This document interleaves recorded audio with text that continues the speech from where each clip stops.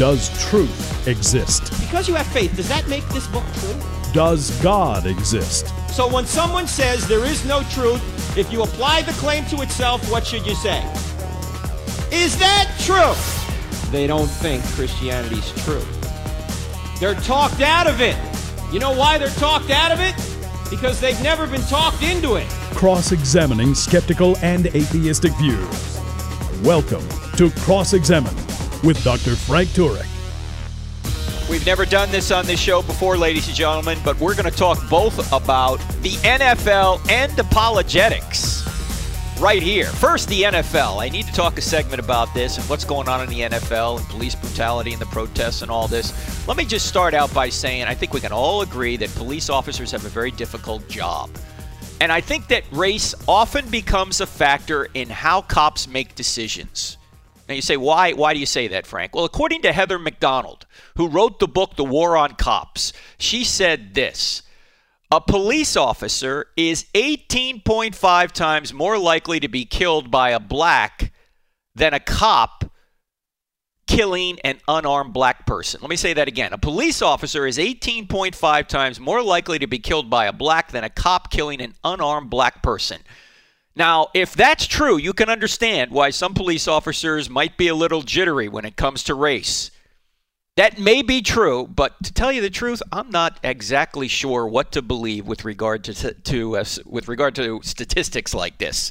I don't know. I do believe this, and I think most people would agree with this, that most police officers are honorable people who serve their communities admirably and selflessly. But as in any group of people, there are bad apples in the group known as the police force as well, right? Every group has bad apples, so do the police force. So I'm sure that police brutality and racial profiling are real problems in some localities. Anecdotally, my black friends tell me they've been pulled over for seemingly no reason other than they were driving in a white part of town. Now, I'm a white guy. I've never had a problem like that, but I don't doubt this at all. I don't doubt that they've been pulled over and harassed just because they're black. So let's admit that our justice system is not completely just. We're fallen human beings, so it'll never be completely just. But we should strive to improve it, obviously.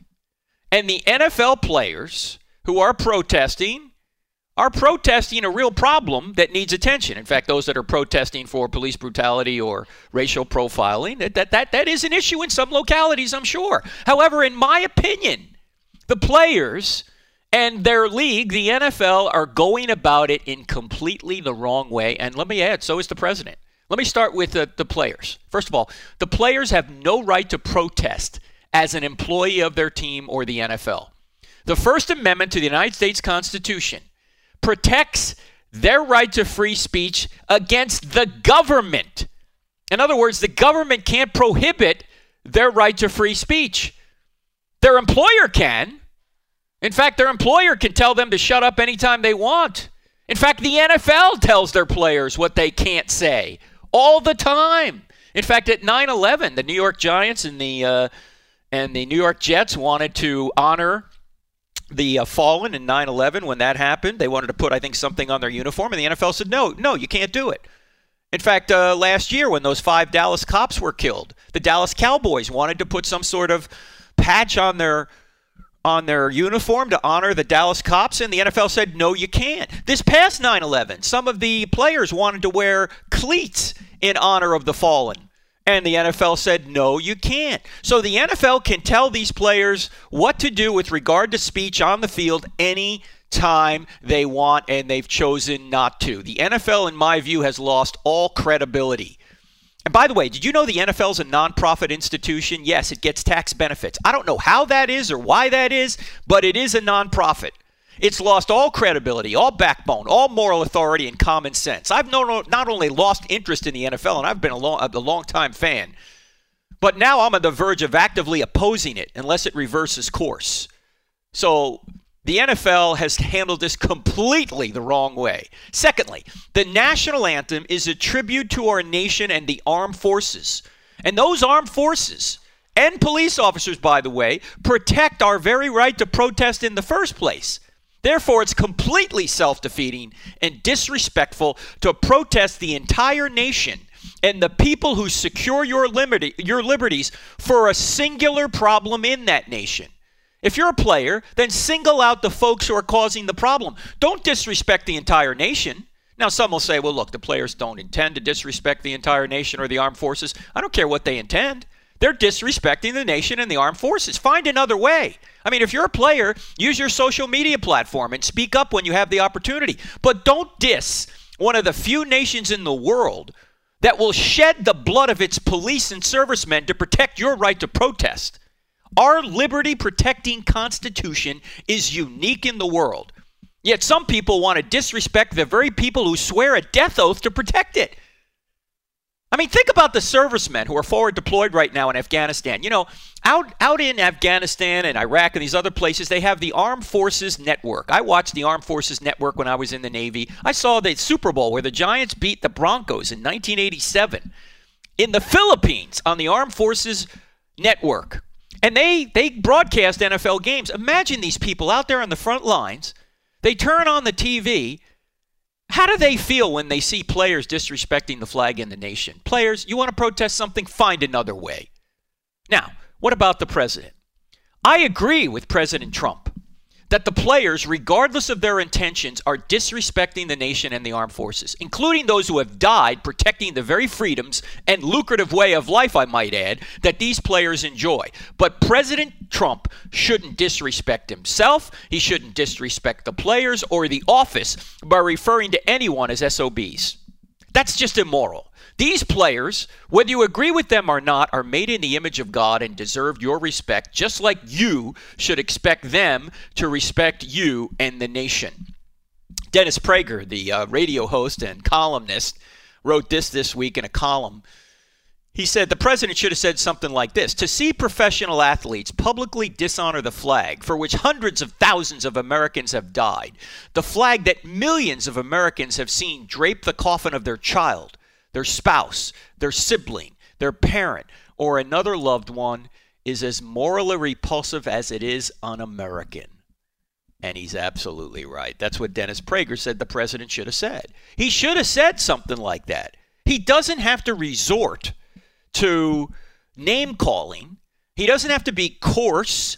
Look, the culture's coarse enough already. We don't need the president saying stuff like this. As right as he might be about them disrespecting the nation and disrespecting the flag, you don't have to disrespect people to tell them that they're disrespecting the flag. It's self-defeating as well. So we need people who are going to talk about this issue rationally. And so far, nobody's talking about it rationally. At least not the president, at least not the players, and certainly not the NFL. The NFL, led by Roger Goodell, is completely off the mark here. If you're going to tell your players not to allow them to honor the dead cops in Dallas, or not to honor those killed at 9/11, but you're going to allow them, you're going to allow players to dishonor the flag and dishonor the armed forces, even though they don't intend to disrespect the armed forces, then the NFL, you have no common sense. You have no moral authority. And people are losing interest. And I hope people continue to lose interest until the players in the NFL get some sense. As I said earlier, their cause or the issue they're protesting has some merit to it. It's a problem. It needs to have attention brought to it, but you don't bring attention to it by disrespecting the nation or the armed forces. Regardless of what your intentions are, that's what you're doing. And so it's time to reverse course, players. It's time to reverse course, Mr. President. It's time to speak rationally about this issue. And for cops out there who are treating people unfairly, they need to be called on the carpet, and they need to change their behavior as well. Anyway, that's what I think about it. And maybe at a future date, we'll open up the phone lines and you can tell me what you think about it. But we're going to come right back and talk about apologetics, the difference between presuppositional apologetics and classical apologetics. In fact, we're having a debate at the Southern Evangelical Seminary National Conference in a couple of weeks. I'll tell you about that as well. I'm Frank Turek. Don't go way.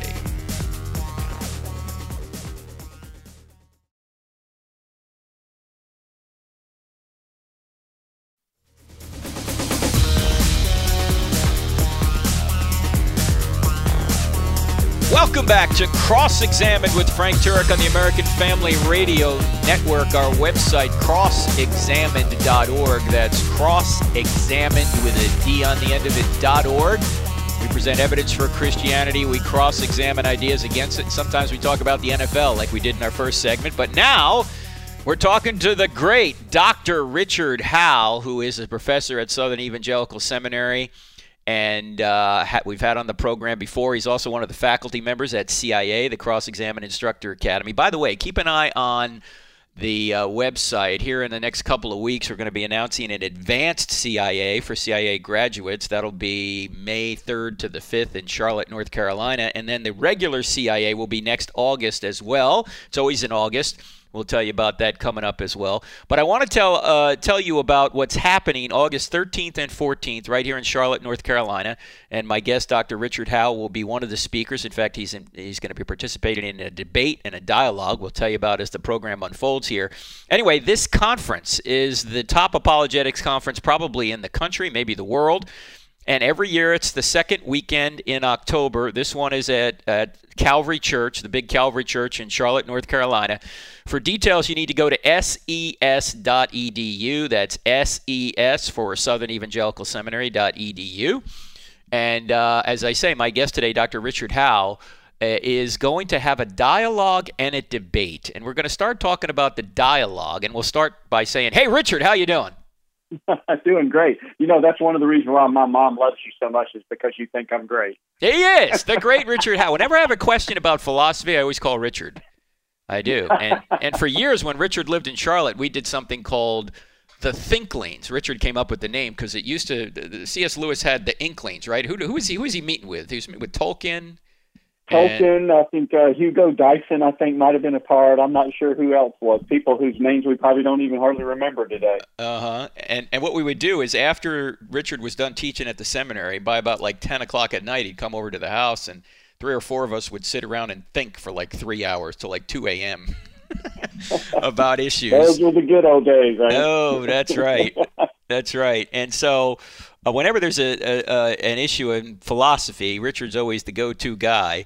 And you're going to have kind of a philosophical debate. Well, it's a dialogue. It's with another brother in Christ by the name of Ken Ham. Most people know who Ken Ham is. Ken has done some amazing things when it comes to the Creation Museum and the Noah's Ark. That Noah's Ark thing I think is amazing. I haven't been there, but I've heard some incredible things about it. And you're going to have a dialogue with Ken at the conference on Saturday, the 14th. What's the dialogue about, Richard? This whole thing got started some years ago when it was brought to my attention by one of our staff at the seminary, Eric Gustafson, about how much the young earth community, and of which I would consider myself a part, as I'm a young earth creationist, not unlike Ken. I'm not a scientist or a Bible scholar, but that's the view that I hold. Eric had pointed out to me how much the young earth community in America is dominated by presuppositional apologetics, whatever that ends up being.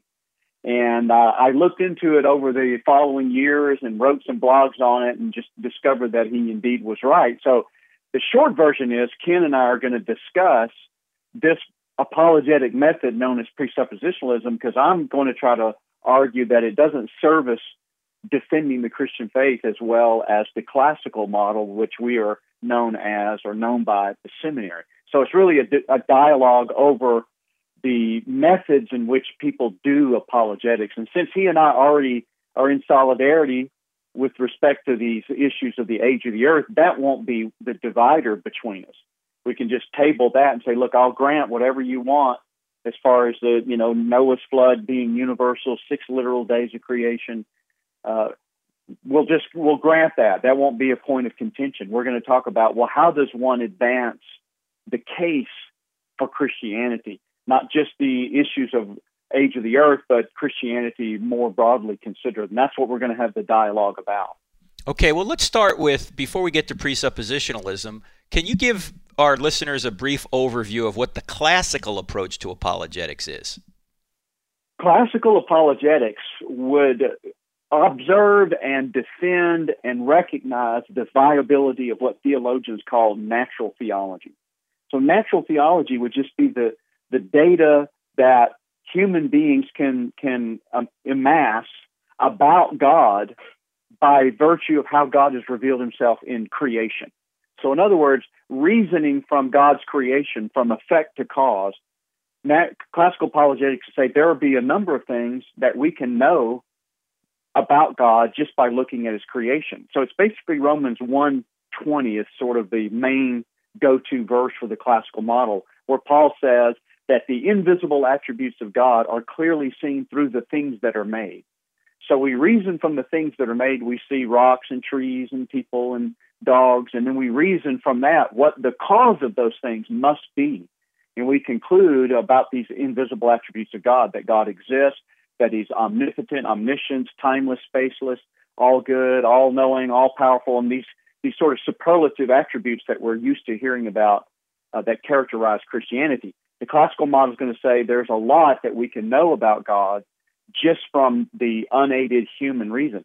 Certainly, there are things that we can't know about God. The Trinity has to be revealed to us, or the second coming of Jesus has to be revealed to us. So we believe that God has his general revelation through nature and then his special revelation through the scriptures.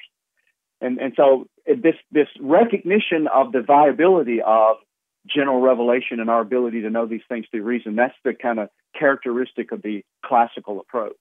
And when we defend Christianity, I know Richard does this on a college campus, I do this on a college campus, we typically, at least I do, we start with the issue of truth. Does truth exist? What evidence do we have that truth exists? Of course, it's self-defeating to say there's no truth. Then we move on to the question, does God exist? And we can give evidence for God, like the cosmological, teleological, and moral arguments can give evidence for God. Then we might move on to are miracles possible? And then we'll get to the New Testament and see if the New Testament is telling us the truth about the resurrection of Christ. That's kind of the classical approach, the order in which you might try and show somebody that Christianity is true. But when it comes to the presuppositionalist approach, Richard, first of all, what is the presuppositionalist approach, and how would somebody like Ken Ham use it to convince somebody else that Christianity is true? In effect, the presuppositionalist is going to say that unless someone presupposes the existence of God as a starting point, then knowledge is not possible. So there are various ways in which they say this. They'll say that the presupposition that God exists, and not just any God, but the Trinitarian God of the Bible, the 66 books of the Protestant Bible, the presupposition of that God and that the Bible is his word is the starting point of all human knowledge. So rather than those being conclusions that one can come to by starting from some common human experience, let's say our experience of the physical world, rather than starting with that and then reasoning to the conclusion that there's the God of the Bible and the Bible is his word and these kind of things, they sort of reverse the process and say you have to presuppose God. Now, some people would immediately kind of balk at that and say, well, if you presuppose God, then the task is over. What is it left for apologetics to do? So your more sophisticated presuppositionalists, what they try to do to actually make an argument is to try to demonstrate to the unbeliever that unless these things are presupposed, the unbeliever is not able to actually reason at all. So it'd be analogous to, though it's not exactly like this, but this would be an analogy. Suppose you were arguing with someone about logic. You mentioned we start out about, in the classical model, we have to establish common ground of logic. Suppose somebody said they didn't hold to the laws of logic. Well, you would try to show them that their commitment to logic is the precondition for them to know anything. It's the precondition for them to even deny that there's logic. They need logic in order to deny logic.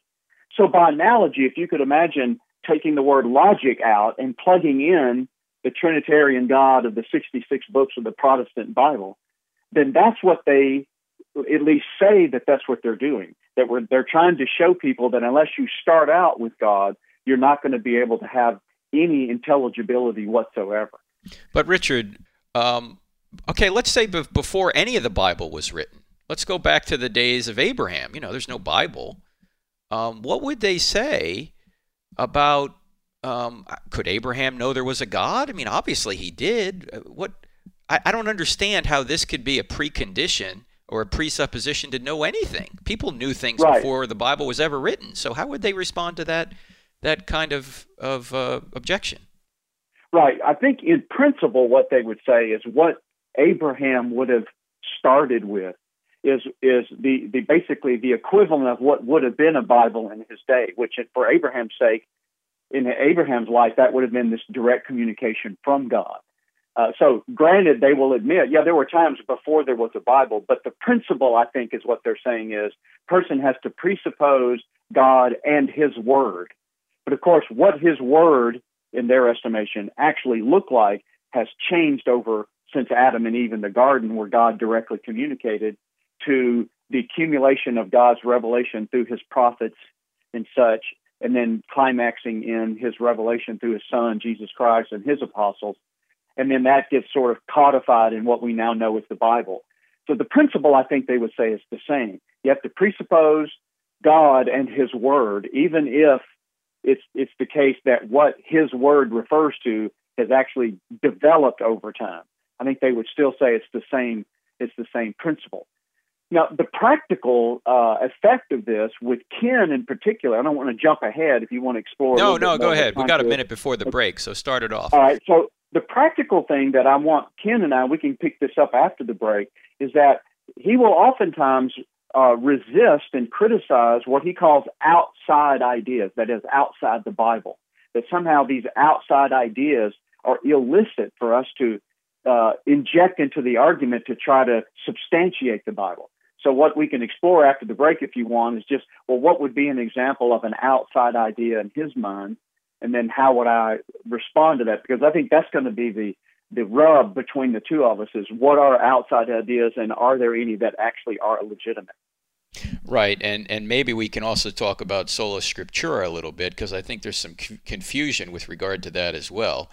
And that wouldn't be a confusion necessarily that maybe Ken has, but some people don't understand what sola scriptura is, and so we'll discuss that as well. You're listening to Cross Examine with Frank Turek on the American Family Radio Network. And by the way, this conference that Richard and I are talking about is October 13th to 14th. And here are the names that are going to be there in addition to me and Richard: Michael Brown, Norman Geisler, Gary Habermas, Ken Ham, Greg Kokel, Richard Land, J.P. Moreland, Jay Richards, Hugh Ross, and Jay Warner Wallace, and many other speakers. You're not going to want to miss it. Go to ses.edu. That's SES for Southern Evangelical Seminary.edu and sign up now. I'm Frank Turek. Don't go away. We're back in 2.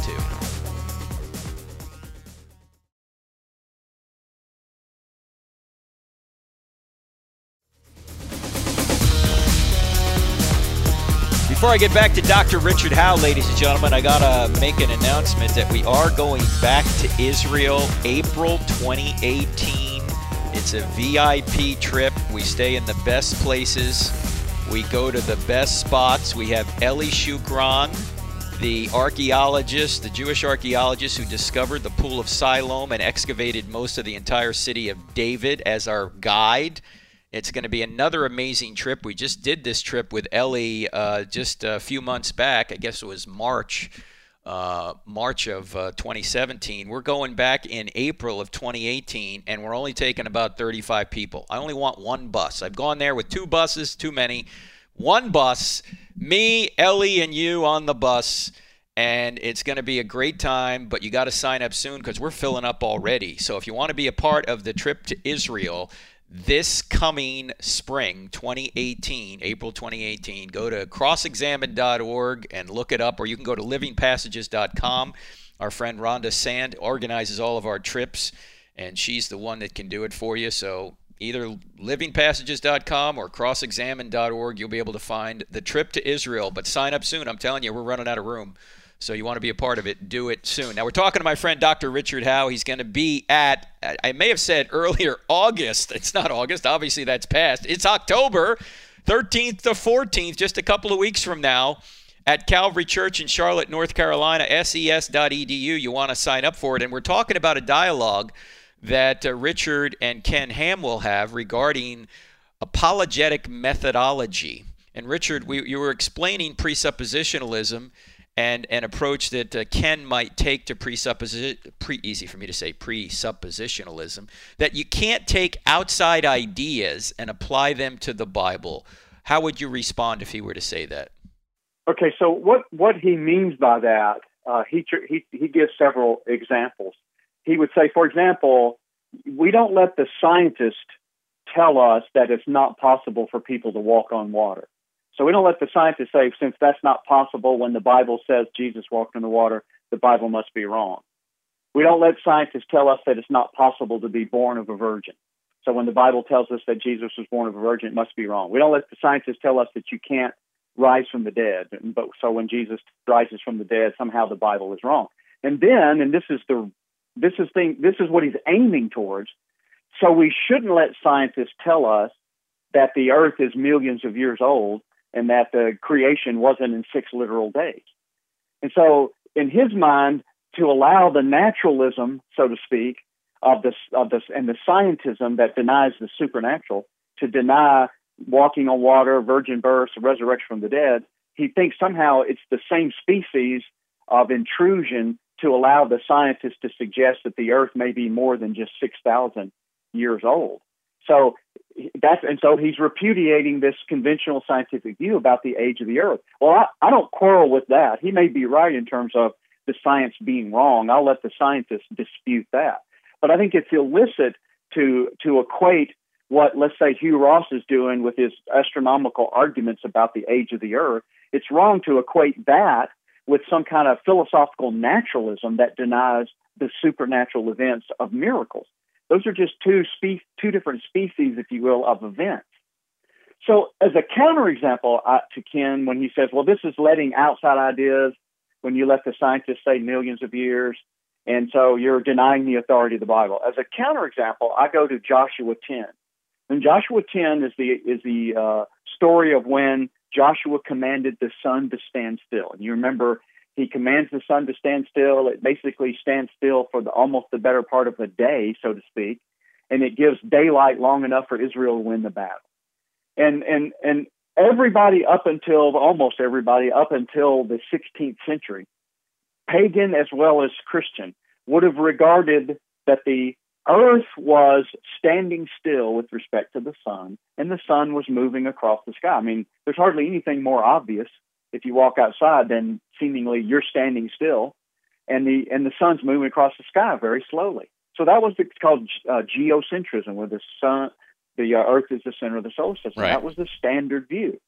They began to get challenged by people like Copernicus, and then it really rose to a head in Galileo and his challenging the conventional science of the day and these kind of things. Well, what's interesting about the debate, especially when Galileo comes on the scene, is how this debate is characterized between Galileo and Cardinal Bellarmine.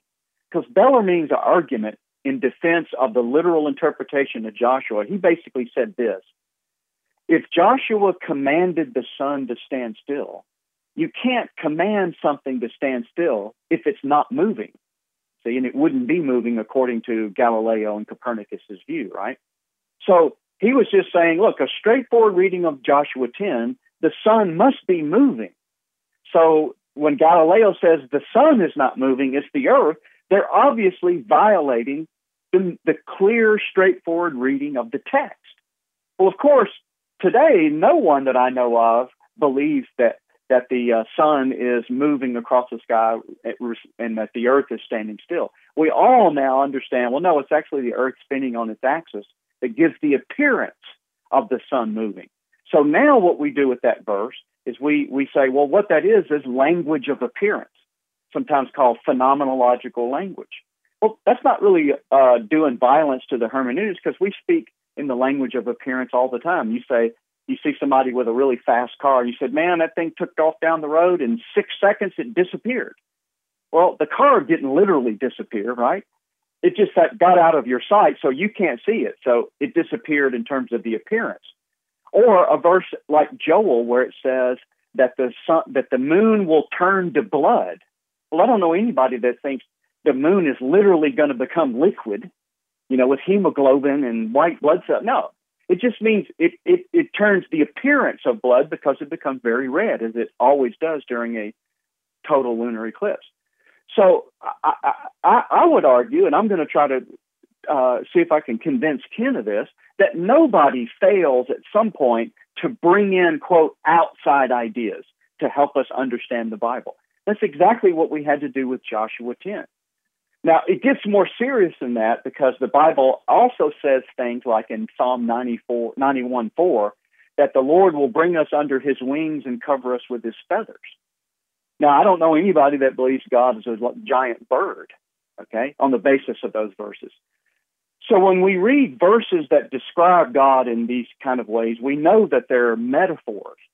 But how we know they're metaphors is the rub.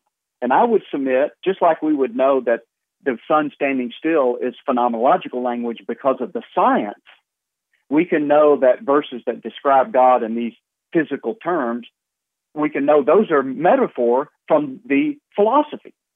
So the issue isn't outside ideas versus non-outside ideas. It's just good outside ideas versus bad outside ideas. Right. Because nobody doesn't bring outside ideas. Everyone brings Exactly. outside ideas to every text, whether it's the Bible or the newspaper. You wouldn't be able to Absolutely. understand anything. And this is something, That's by exactly the way, right. that we teach at Southern Evangelical Seminary. When you go through systematic theology, most seminaries will ignore what we won't ignore, and that is we will teach what's called prolegomena. And prolegomena are the things you need to know before you even look at the Bible, before you can even understand what's in the Bible. And so you need to know logic, you need to know grammar, you need to know words mean things. You need certain things to even understand the text. And so you're always bringing outside ideas to the text. And as you just said, Richard, the only question is, are they good ideas or are they bad ideas? So that's going to be a fascinating discussion you're going to have with Ken Ham. I'm eager to see how he responds to what you said. But let me go back to the overall presuppositional approach.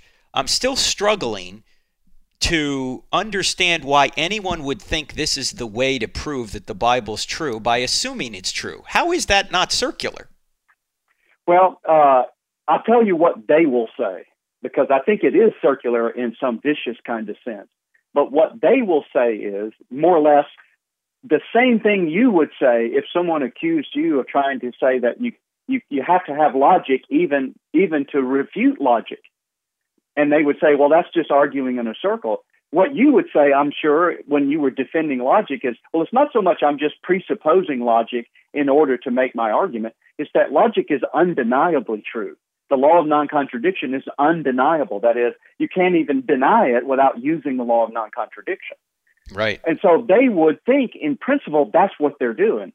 Now, my objection is what they're confusing is what the philosophers would call the ontology of what's going on versus the epistemology of what's going on, or if you will, the reality of what's going on versus our knowing the reality of what's going on. So I grant that there has to be God before you could argue anything, because if he's the creator, then if God didn't exist, there wouldn't be anything. That's right. Because he's supreme being itself. But Yes. That's different than saying I've got to know that God exists before I can make an argument. So I think where their breakdown is they keep confusing the fact that there would certainly need to be God. They're confusing that with that they have to presuppose that there is a God, epistemologically speaking, in terms of knowing. And they go, that, it's like J.P. Moreland used this example in his Scaling the Secular City. I mean, if someone was trying to find their way to Charlotte, let's say to come to our conference in October, and they needed a map to get to Charlotte. Well, of course, there would have to be the city of Charlotte before there could be a map. It wouldn't make sense to have a map to Charlotte without there being a Charlotte. But in terms of, so in the order of being, Charlotte is before the map. But in the order of knowing, you might have to have a map first to find Charlotte. Mm-hmm. All right? Well, that's not an insult to Charlotte going, I can't believe you insult the dignity of Charlotte to think that you would consult the map before you consulted the city. You go, no, I'm just saying the map is the way in which I find the pre-existing Charlotte, if you will. So it's similar with the classical method. We use God's revelation of himself through his creation as a map to find the truths about God's being and his attributes his existence and these kind of things. And of course, there's more to it than that from special revelation, but we're saying there's nothing less than that, that anywhere you stand in creation, or let me say it from the other direction, there's no place you can stand in creation that doesn't point to God as its maker. That's what the classical method is trying to defend, and that we're giving up our most powerful tool in apologetics when we try to act otherwise, that somehow there's some other way in which this procedure needs to go. We all agree that logic must exist for us to know anything. But you can deny God exists and still use logic. There just would be no logic unless God did exist, because He is the ground of it. And so That's exactly right. This ontological, epistemological confusion not only infects this problem, but the same problem that the atheists have with objective morality. They always talk about, well, I can know right and wrong without God. Yeah, you can know it, but there would be no right unless God existed, because He's the standard of righteousness. We're talking to my friend Dr. Richard Howe. We're talking about the conference in 2 weeks, October 13th and 14th in Charlotte, North Carolina at Calvary Church. Go to ses.edu for more. We're back with Richard in 2 minutes, so don't go away.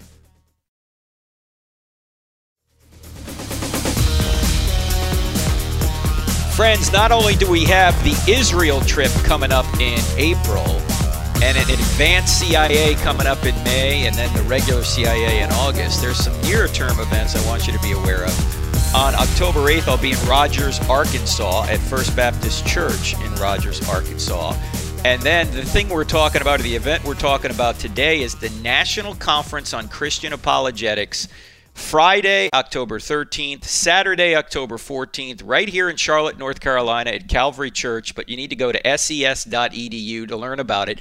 My friend Dr. Richard Howe is one of the many speakers. I'll be a speaker there. Dr. Norman Geisler, Gary Habermas, Hugh Ross, the list goes on and on. J. Warner Wallace. They're all going to be there, and you can be there as well. And we're talking, or we just got done talking about the dialogue that two Christian brothers will have, one Richard Howe, the other Ken Ham, on this apologetic method. And then on Friday night, actually the dialogue is Saturday, but on Friday night, prior to that, Richard here, Dr. Richard Howe, will be debating with Dan Barker on the existence of God. Is that the actual topic, Richard? Is it the existence of God? I think we're titling it, Is There a God Who Speaks? And what we're doing was trying to brand the debate on the DVD series that AFA has just put together called The God Who Speaks, which is an exploration of the nature of the Bible, revelation of the Bible, and its integrity, its inerrancy, and its transmission through history.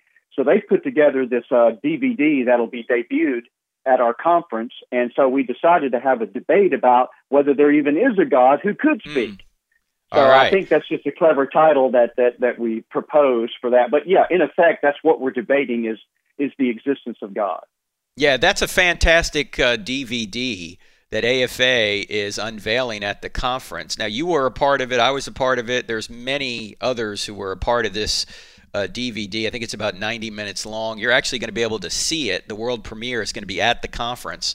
And then, Richard, you're going to debate, and I assume they can buy the DVD. It actually doesn't release until, I think, April or until January, if I'm not mistaken. In 2018. I was actually, I guess, for lack of a better term, a technical consultant on the project for several years while they're working on it. Of hey, this would be a good guy in this particular subject. Here's a landmine to avoid unnecessary controversy. And these kind of things to really make it the best it could be as much as I could.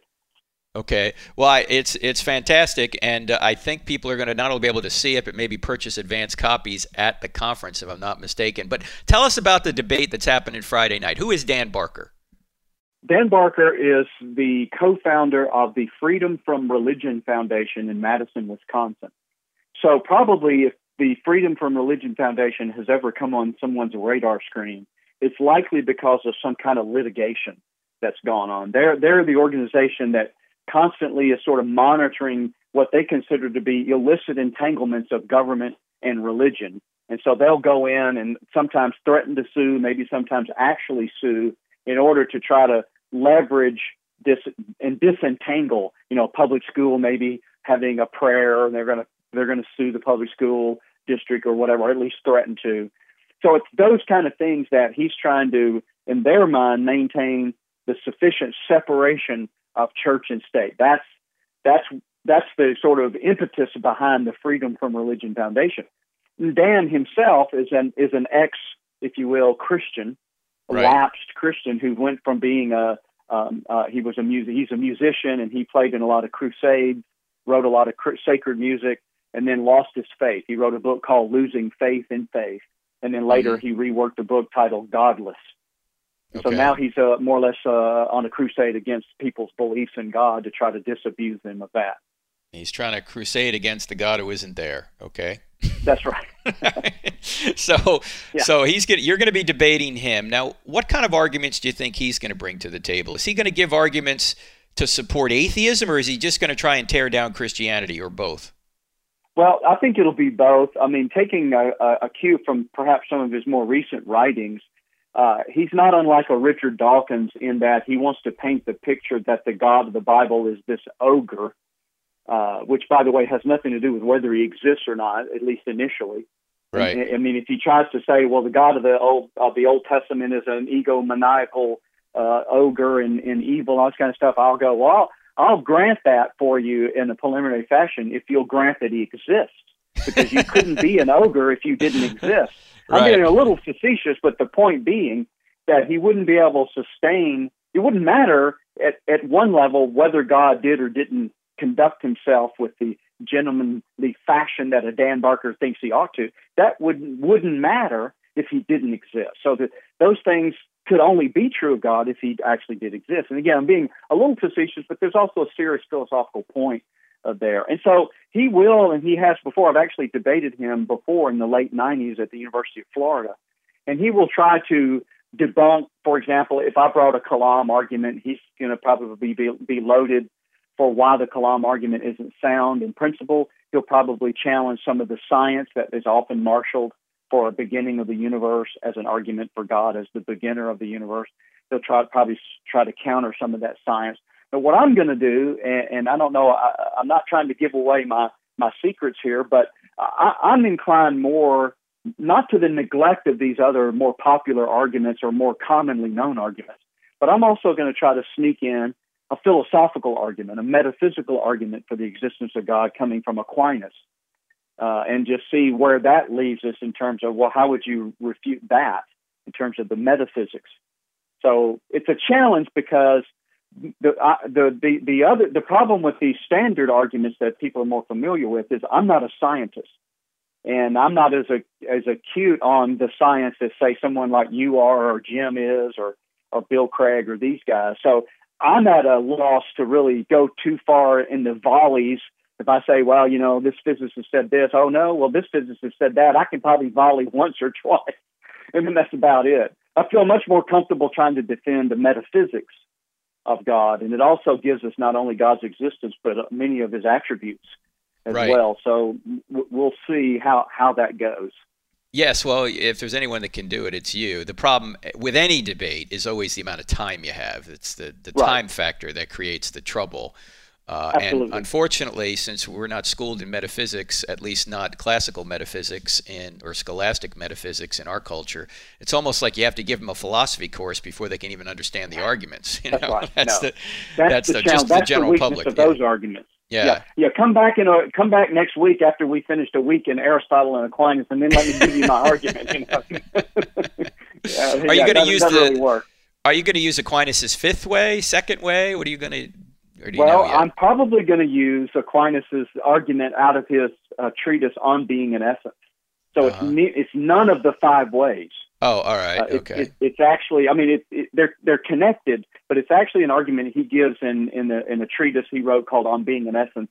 It traffics in the distinction between essence and existence. Okay. So which is essential we'll see to where that goes. And believe it or not, I think it's easier for me to just get out enough about what that distinction is to make the argument understandable than it is for some of the things that underlie some of the five ways. At least for me, it will be. So we'll see. Right. We'll right. see Now, how it works. Going back to his possible dispute about the existence of God because God is immoral, What do you think he would say if you said, well, what's your standard of morality by which you judge such a being as being an ogre? You're an atheist. Are you a materialist? Where are you getting this moral standard? Is he a materialist? What would he say, do you think? Well, one of the weaknesses, I think, of these conversations, especially as I hear them in the public, is a person's failure to come to terms with the distinction between good, more broadly considered, and then moral good, which is what we're all concerned about. Because after all, we use the word good. Hey, that's a good pizza. Hey, this is a really good car. Right. And we use the word good to describe a lot of things. And I think there's something common among all those things that informs what we go on to mean when we talk about moral good. And so I think the atheist doesn't have the tools in his toolbox to make that distinction, first of all. And so consequently, I think a lot of times they equivocate, where on the one hand, evil will just be pain, a tsunami or a tornado or a disease. And then all of a sudden evil becomes a moral thing, an ought. And I don't think they have what they need metaphysically to just move from one to the other the way we would know how to do as Christians and as theists, to make the connection between, well, pain and suffering isn't necessarily evil in the moral sense, but they don't bring that distinction up deliberately, so they can just slide back and forth almost like an equivocation fallacy, because everybody hates pain. And then all of a sudden, trafficking in everybody's emotional investment in not wanting to feel pain, you all of a sudden are making this moral argument without any justification of, well, where did the moral part come from? Right, right. I don't think they're gonna. I don't think he's going to be able to do that. No, and atheists really, that's one of the biggest Achilles heels of atheism. They basically have to steal morality from God to complain that God is immoral. I mean, they have to sit in God's lap to slap his face. By the way. Yeah, I don't know. Somebody ought to do that. I've had, going back to the presuppositionalist situation, I've had some people on the internet think I'm a presuppositionalist from an apologetic method perspective, because the book Stealing from God, Why Atheists Need God to Make Their Case sounds like it's presuppositionalist, but it's not. We're presupposing. Absolutely not. Yeah, they're presupposing. You're making an ontological point. Yes, I'm making an ontological point. I'm not saying that you got to believe the Bible's true in order to show it's true. I'm saying that there are certain things about reality, like the laws of logic and the law of causality and evil, morality, these kind of things that you need in order to make certain arguments, and they only would exist if God existed. That's what I'm saying. That's right. So, that's exactly right. And in fact, in my experience, I find very few presuppositionalists with whom I have dialogue that can understand the point you just made. They keep thinking that's presupposing God epistemologically. You go, no, I'm not. I'm saying that I'm arguing for his existence, that he has to be there ontologically. Hey, Richard, it's going to be a great conference, and I'm so happy you're going to be there. That's Dr. Richard Howe. He's going to be dialoguing with Ken Ham on presuppositionalism, and then he's going to be debating, he's going to be debating Dan Barker Friday night, and then he'll have the dialogue with Ken Ham on Saturday. Richard, thanks for being on the show. There's many other folks that are going to be there. ses.edu, 2 weeks, October 13th and 14th. See you guys there. God bless. The views and opinions expressed in this broadcast do not necessarily reflect those of the American Family Association or American Family Radio.